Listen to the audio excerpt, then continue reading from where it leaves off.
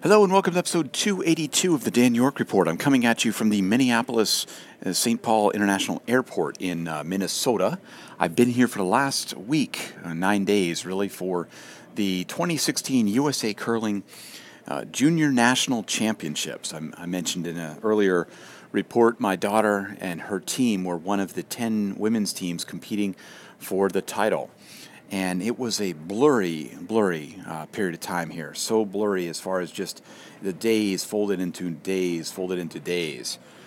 It was crazy. You know, in the beginning we were getting up. We were practicing until 11:30 at night on the ice. You had certain practice times when you can go out and do things. And then we were up at like 6:30 in the morning to go and get ready to go and play to be ready at the arena at 7 o'clock and on the ice at 7:30, ready for an 8 o'clock game. And then we had a break in the middle, a game in the afternoon, and then again late night sessions going until 11:30 at night, and then repeat that the next day. Exhausting competitions for the girls. You know, for me as the coach and just kind of watching it, doing statistics, all those kind of things, it was not quite the same level of stress, although it certainly was stressful, but just in a different way. By the time it was done, the nine games that the girls played against all the other teams, there was certainly a high level of mental and physical fatigue. You know, this team of the girls, this was their first year coming here to nationals, and for them it was, it was the first time. Actually, one of them, the skip, the leader of the group, had been here last year as an alternate on another team, but this was the first year the whole team was there as a group. And you know, they found certainly the physical fatigue, the mental fatigue, all of that comes into play as you do these games, because the games go about 2.5 to 3 hours, and you do 2 of them a day, with a lot of physical activity as part of that, and you get tired. you get very tired as part of that, and it was also lots of other things. You know, the competitive ice, the competition level ice that they put in for the curling is far faster than ice that we have at curling clubs in New England.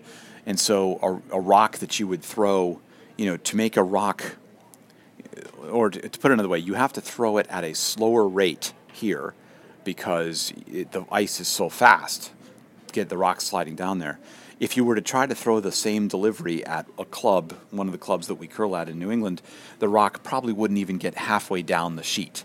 It was that fast, and so it required some good, tactical and technical, adjustment of your delivery of everything else to be able to adjust to these really fast ice conditions. The girls had a lot of fun. They won a game, which was a big objective. So one of the 9 that they did win, and they played extremely well in some of the other games. There were some very close ones that came down to just in a couple cases, the last shot of the last end. And some of those were nail biters and were really tense. But the girls met some of the other teams. They were able to socialize a bit and meet some of the other people. Just fantastic time that was there. It was great. They played very, very well. They learned a lot. They're excited, energetic, energized about doing more. In the midst of that, too, we found somebody that may be able to coach the girls going forward, which is something that we're excited about as well.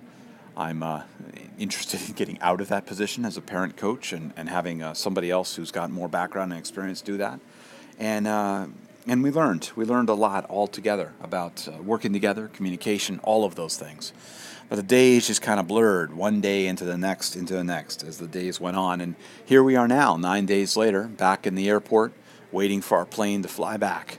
Good news for me is that I'm flying through Chicago, and for the first time in probably ever, flying through Chicago is actually looking like there's no delays.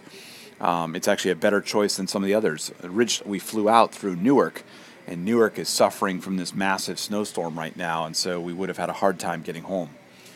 But anyway, that's a bit of a report here from Minnesota. It's been a great 9 days at the USA Curling Junior National Championships. Learned a lot, seen a lot, met a lot of amazing people, a lot of really just nice people, and it's just been a great experience for all involved. Looking forward to getting home, though. Looking forward to being back in my own bed and being back in our own space. and looking forward to the next curling bonspiels and events that are coming up soon.